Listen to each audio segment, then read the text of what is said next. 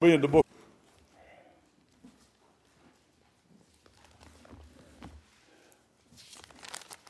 Philippians chapter 2. I don't know how far we got Wednesday night, but however, we didn't wear it out, I guarantee you that. Huh? Start where you want to. Philippians 2. Now you finished chapter 2 or chapter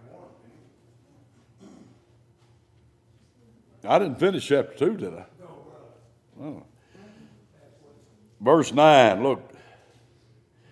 Wherefore God also hath highly exalted him, that is Christ, and given him a name which is above every name.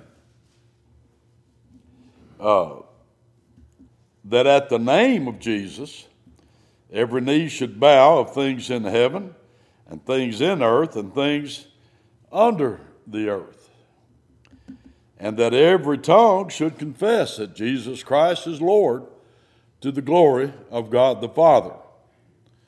Wherefore, my beloved, as you have always obeyed, not as in my presence only, but now much more in my absence, work out your own salvation with fear and trembling. Let's back up here a minute.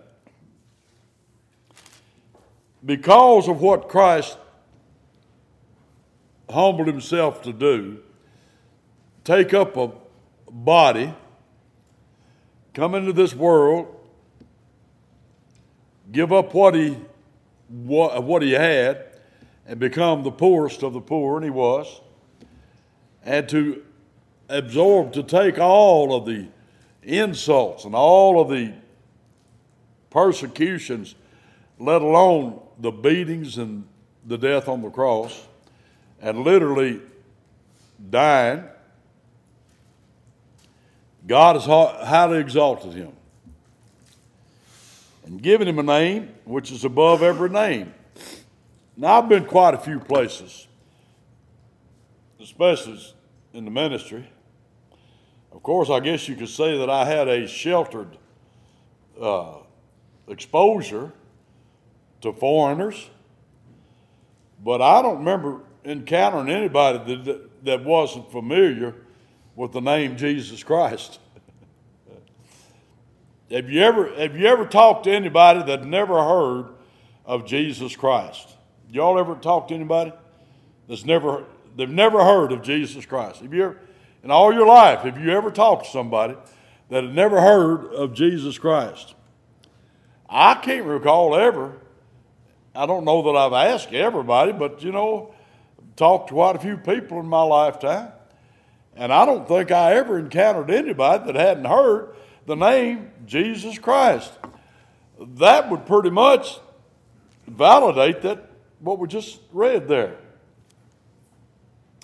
And then the next thing, that at the name of Jesus, every knee should bow. Now, I'll admit that up till now, that has not happened. Even though some people say that Satan is already chained and bound in the bottomless pit. I mean, how could you be said that? That's special ignorance, isn't it? Anyway, this world has not bowed the knee to Jesus Christ.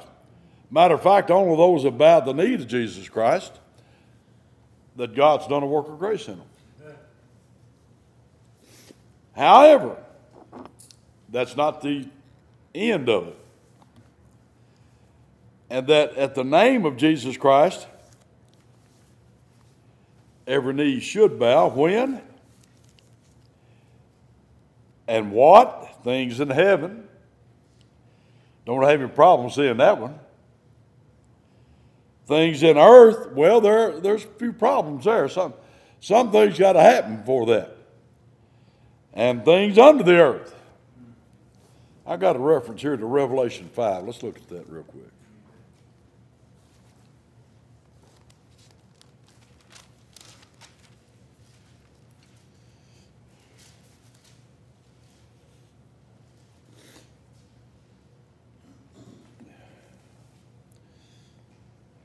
verse 11, chapter 5, verse 11, I beheld and I heard the voice of many angels round about the throne. I don't know what that many means, except a whole bunch. And the beast and the elders. Now that's talking about the ones that we encountered back here in the earlier part of the chapter. The four living creatures, the beast, and then the 24 elders. And the number of them was 10,000 times 10,000 and thousands of thousands. Now I know what he's saying there is a numberless multitude. That's the summation of what he's saying with all that. But on this point, the number of them was 10,000. Now I believe that 10,000 is literal. 10,000, the 10,000s. Times 10,000. There's you can't say that those 1,000 words are symbolic. They're literal because they indicate a lot, thousands. And thousands, literally thousands of literal thousands. Every occurrence of 1,000 means 1,000. So how many thousands do you have here? I don't know that you can even tell. But they're all thousands. They don't become something else. As the preterists try to say. Anyway, saying with a loud voice, worthy is the Lamb that was slain to receive power and riches and wisdom and strength and honor, glory and blessing. The Lamb that was slain is Jesus Christ. You say, well, that's symbolic. Well, a lamb is not symbolic, but it's being used in a symbolical way to indicate Christ. He's the Lamb of God that was slain, and there's a lot of literalness in there. And every creature which is in heaven, now I don't know about all them. I'll have to wait and tell you about that. And on the earth, every created being, and under the earth, and such as are in the sea, and all that are in them, heard I saying. Now I do not know how he knew all that. I believe he did, but I don't know how he did it. Blessing and honor and glory and power be unto him that sitteth upon the throne. And I believe that's be the throne of David. Even though the Jews are non-existent, that's the throne of David. I'm just kidding about that. The Jews are not non-existent. And unto the Lamb forever and ever. And the four beasts said, Amen. The 24 elders fell down and worshiped him that liveth forever and ever. Could be that John's talking about the same thing that Paul is talking about, that at the name of Jesus every knee should bow, of things in heaven, things in earth, things under the earth, and that every tongue should confess that Jesus Christ is Lord, to the glory of God the Father. I don't for a minute believe that every tongue will voluntarily, willingly bow down to the Lord of glory.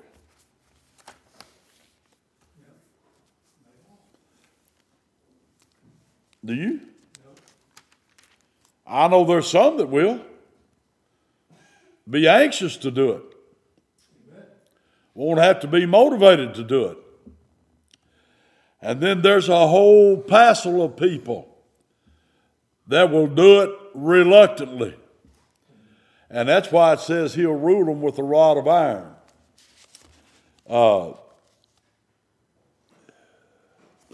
Isaiah 45, verse 22 and 23.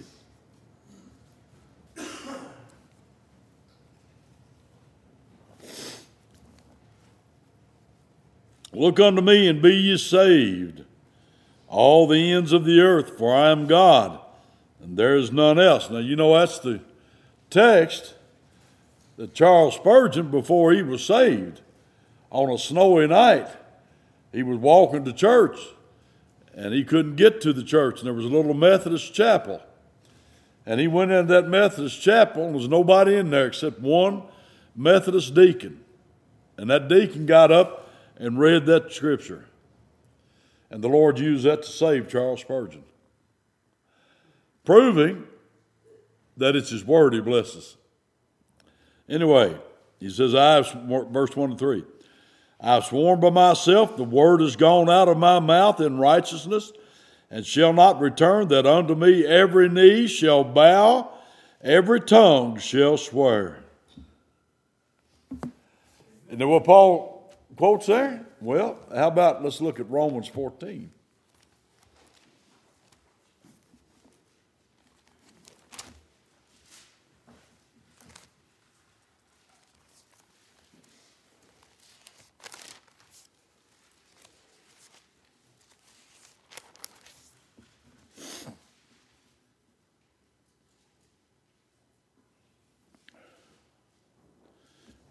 Romans 14, verse 7, for none of us liveth to himself, and no man dieth to himself. For whether we live unto the Lord, and whether we die unto the Lord. That is God's people. He's not talking to the world. Whether we live, therefore, or die, we are the Lord's.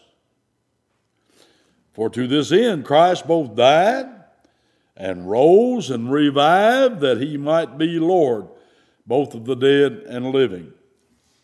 But why dost thou judge thy brother? Or why dost thou set at nothing thy brother? For we shall all stand before the judgment seat of Christ. For it is written, as I live, saith the Lord, every knee shall bow to me, and every tongue shall confess to God. Seems like the Bible's pretty plain on that throughout, isn't it? That's in the future. That would be unfulfilled, huh? Could that be at the great white throne too? Well, you sure it could be the whole ball of wax. But it's unfulfilled prophecy. It is prophecy. And it is unfulfilled. It hasn't happened yet, but it will happen yet. And men will not bring that to pass. Only the God of glory will bring that to pass. All right, so every knee, every tongue should confess that Jesus Christ is Lord, to the glory of God the Father. And that's what that will be, ultimately. Wherefore, my beloved, as you've always obeyed, not as in my presence only. And you know,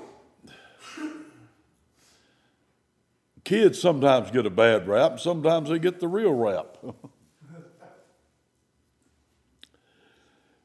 Have you ever been with a bunch of kids, and while mama and or daddy was there, they was just real good.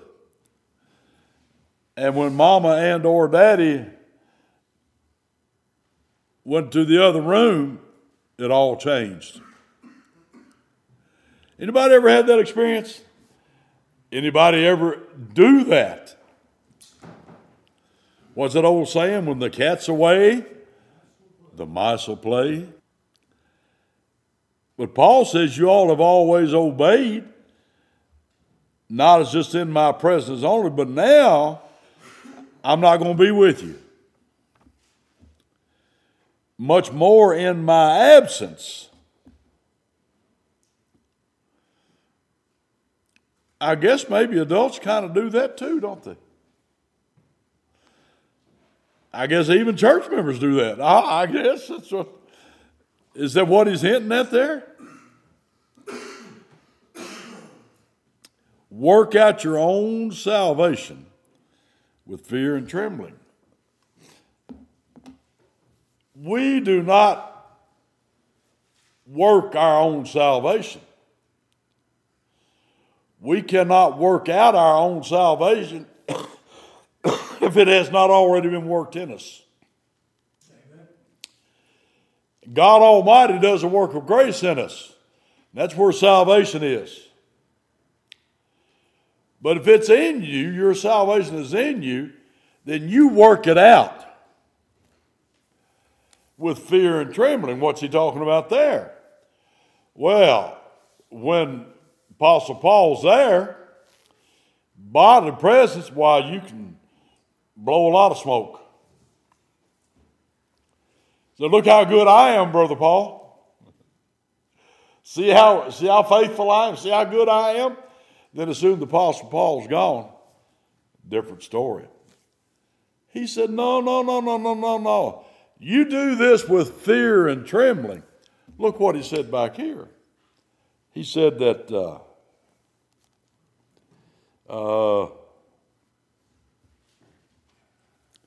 well, I find it. We're going to give account of ourselves.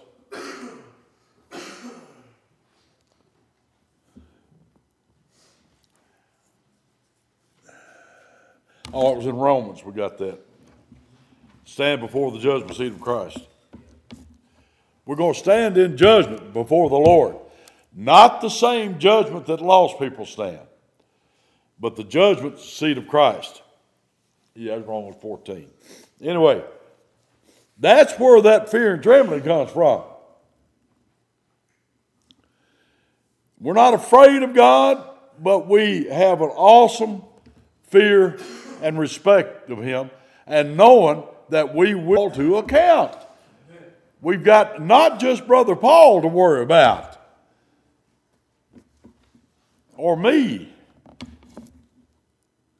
or anybody else. It's not human beings you're going to stand to give account before. It's going to be the judgment seat of Christ. And you can't fool him. You can't pull the wool over his eyes like you can lots of people. So,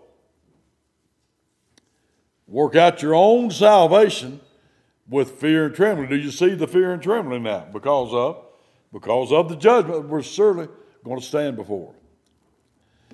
Because, now the reason you must work out your own salvation, it is because God works in you, both to will and to do of his good pleasure. Amen. We got to do something to motivate people. Well, we encourage one another. I don't know if we can motivate anybody or not. Have you ever really thought about that? Can you motivate somebody?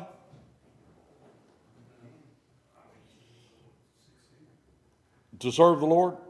You ever thought about that? I can't. I don't think I can do that. I hope I can be an encouragement. And we ought to try to be an encouragement. But ultimately, see, it's God that works in you the will to serve the Lord. I can't give that to you. God does that. And not only the will, he gives you the power to do it. Amen. Whatever it is. So, it's God which worketh in you both the will and to do of his good pleasure. And that's what his will is, his good pleasure. Now, do all things without murmurings and disputings. Murmurings are complainings. No better example of that than the children of Israel. How they murmured, about constantly.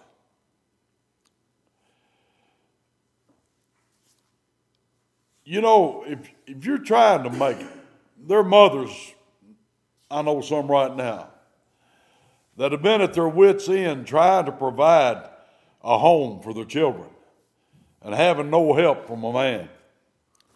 Matter of fact, the opposite of help. Not having the money to do this and do that, and having to struggle to do everything. And then have a bunch of ungrateful kids griping about it all the time. Now, I'm sure nobody's ever experienced that. Anybody here never experienced anything like that? Could you? Well, maybe you have. Maybe so.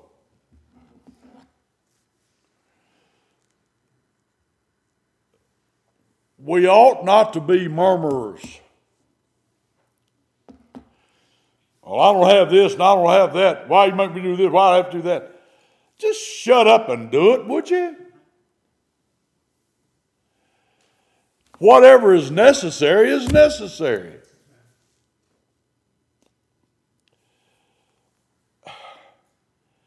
If you heat with wood, it's going to get cold. Rose knows it's going to get cold. You know that now, don't you? That it's going to get cold. So you don't want to be in a house that has to have wood to burn to make heat that has no wood. Guess what's going to happen? It's going to get cold and you got nothing to build a fire with. That could be life-threatening. So, ain't no sense in complaining because you got to go out and take a 2-man saw or a crosscut saw and cut up some logs and take your axe and split them. Why would you complain about doing that? Why do I have to do this? Why shouldn't you have to do it? Who else is going to do it? Just shut up and get it done. Y'all with me?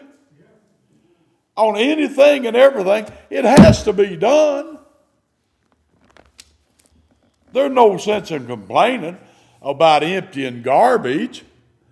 What are you going to do? Sleep in it? I've seen it done just about that bad.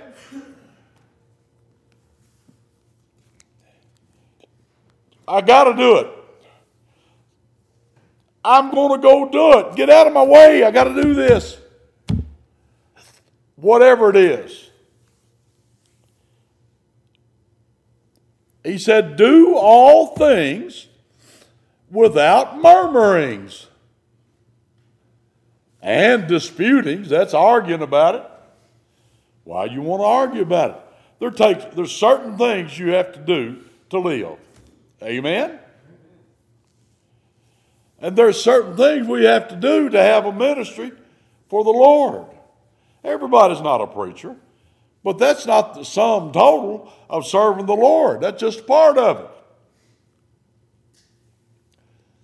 So we've got stuff that we've got to do, we've got to accomplish. So quit griping about it and let's do it. What can we do? Whatever, let's get it done, because we may not be alive long enough to do much more.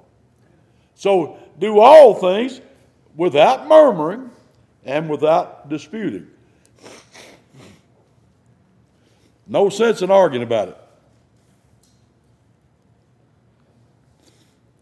And that is so that you may be blameless and harmless. That's keeping yourself clear before the Lord, isn't it? Being blameless and harmless. Blameless before God and harmless before other people. The sons of God without rebuke. Paul said back in Ephesians about being as dear children. I know everybody loves children all the same. not. But anyway, you can't tell me if you've got 6 young'uns, and out of all 6 you got 2 that never talk back to you, never argue with you, and are anxious to do what you tell them to do. You can't tell me that you don't lean towards those 2. Because I know you do. You have to. And that's why Paul said we ought to serve the Lord as dear children. There they are. Without rebuke. There we go. How? By doing everything without murmuring and disputings.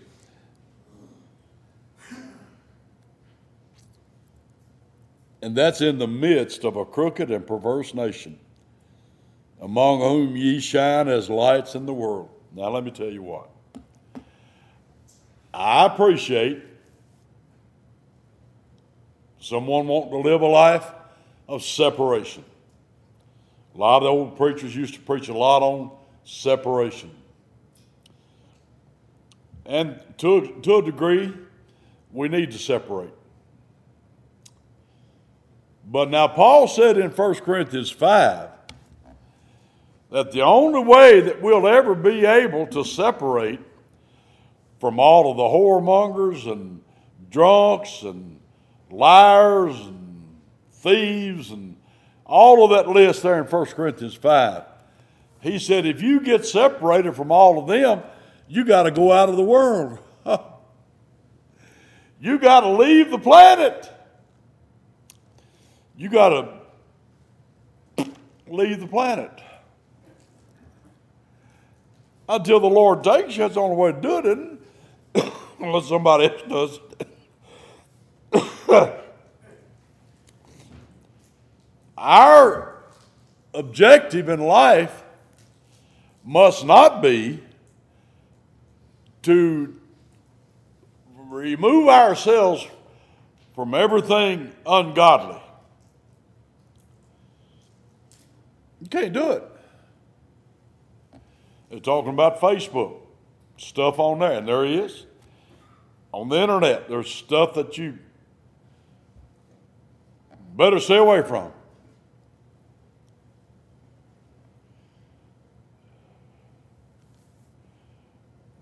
But are we not to have a witness? I want to have a witness there. I want to have, as long as we've got it, the ability to put a message up there, to preach the whole counsel of the Word of God on there. I see what others put. Sometimes it's a blessing to my heart. Stay away from all that garbage. We're in the world, but we're not of the world. Now, I'll tell you, I would not go to a beer joint and try to preach. I'm sure that would be casting your pearl before the swine. They wouldn't know if you was ever there or not. If they're so drunk, they wouldn't know it.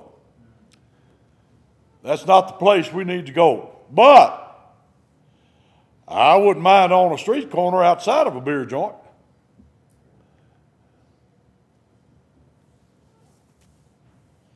I've preached outside of places before. I want people to know there's a witness here. There's somebody declaring the gospel. Somebody declaring the Word of God. Don't you think people need to know that? Don't you think that's... Say, well, they're not all going to be saved. I didn't say any of them is going to be saved. But I say this, that they'll know that a prophet's been among them and they've heard the Word of God. And if the Lord's going to use anything, that's what He'll use, is His Word. That's all. All right, so, shine as lights in the world, holding forth the word of life, that I may rejoice in the day of Christ. Shine as lights in the world, holding forth the word of life. There we go. Who's going to do this? That's why we've got the Word of God entrusted to us, and we must hold it forth. We must shine in this sin-darkened world. So, well, I have a heart for people, okay? Get the Word to them. Get the Word of God to them. That's all you can do. Anyway, that I may rejoice in the day of Christ, that I have not run in vain, nor labored in vain. Well, showing evidence in your life that you're saved. That's what.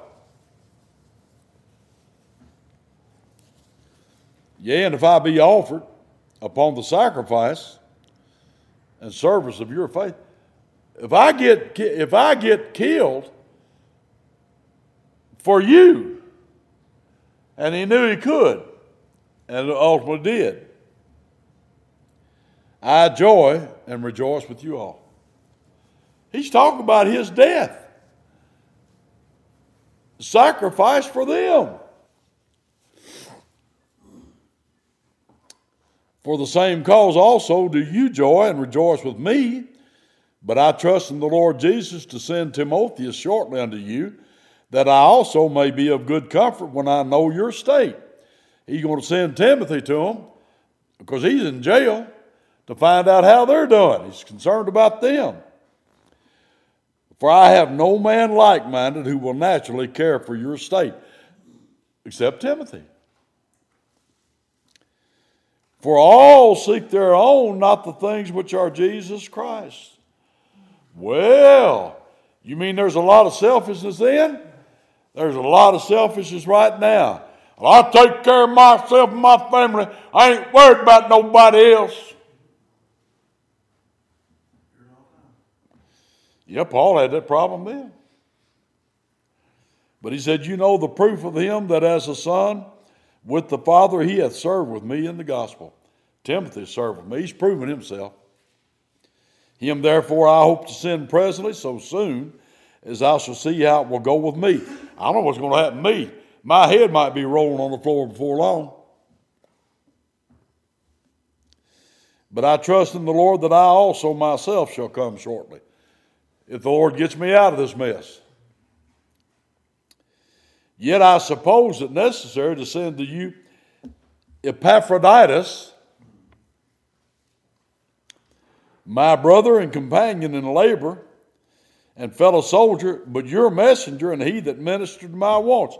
Epaphroditus has been with me, but I sent him to you, and here he had a problem. Here was Epaphroditus' problem. He longed after y'all. That means epithumia, he desired, and was full of heaviness. Why was he sorrowing, heavy?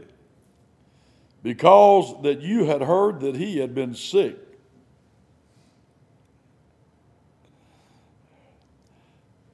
Now I can imagine my mother. She was like that.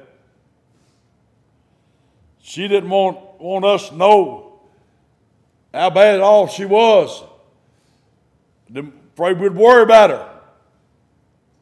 And that's what Epaphroditus was worried about. I'm worried to death because they've heard that I'm sick. And indeed he was sick near unto death. He's about to die. But God had mercy on him, and not on him only, but on me also, lest I should have sorrow upon sorrow. By him dying, Epaphroditus dying, that's sorrow on sorrow. But notice that. He wasn't worried about being sick. He wasn't worried about being near death. What he was worried about was these brothers and sisters at Philippi had heard that he was sick, and now I know they're all worried to death about me, and I don't want them suffering like that. Kind of a nice guy, wasn't he? I sent him therefore the more carefully, that when you see him again you may rejoice, that I may be the less sorrowful. Receive him therefore in the Lord with all gladness, and hold such in reputation. Keep that up. Because for the work of Christ he was near unto death, not regarding his life to supply your lack of service toward me. Now that kind of gets on the Philippians. Your lack of service to me. And Epaphroditus took their place. He filled in for them. That's all.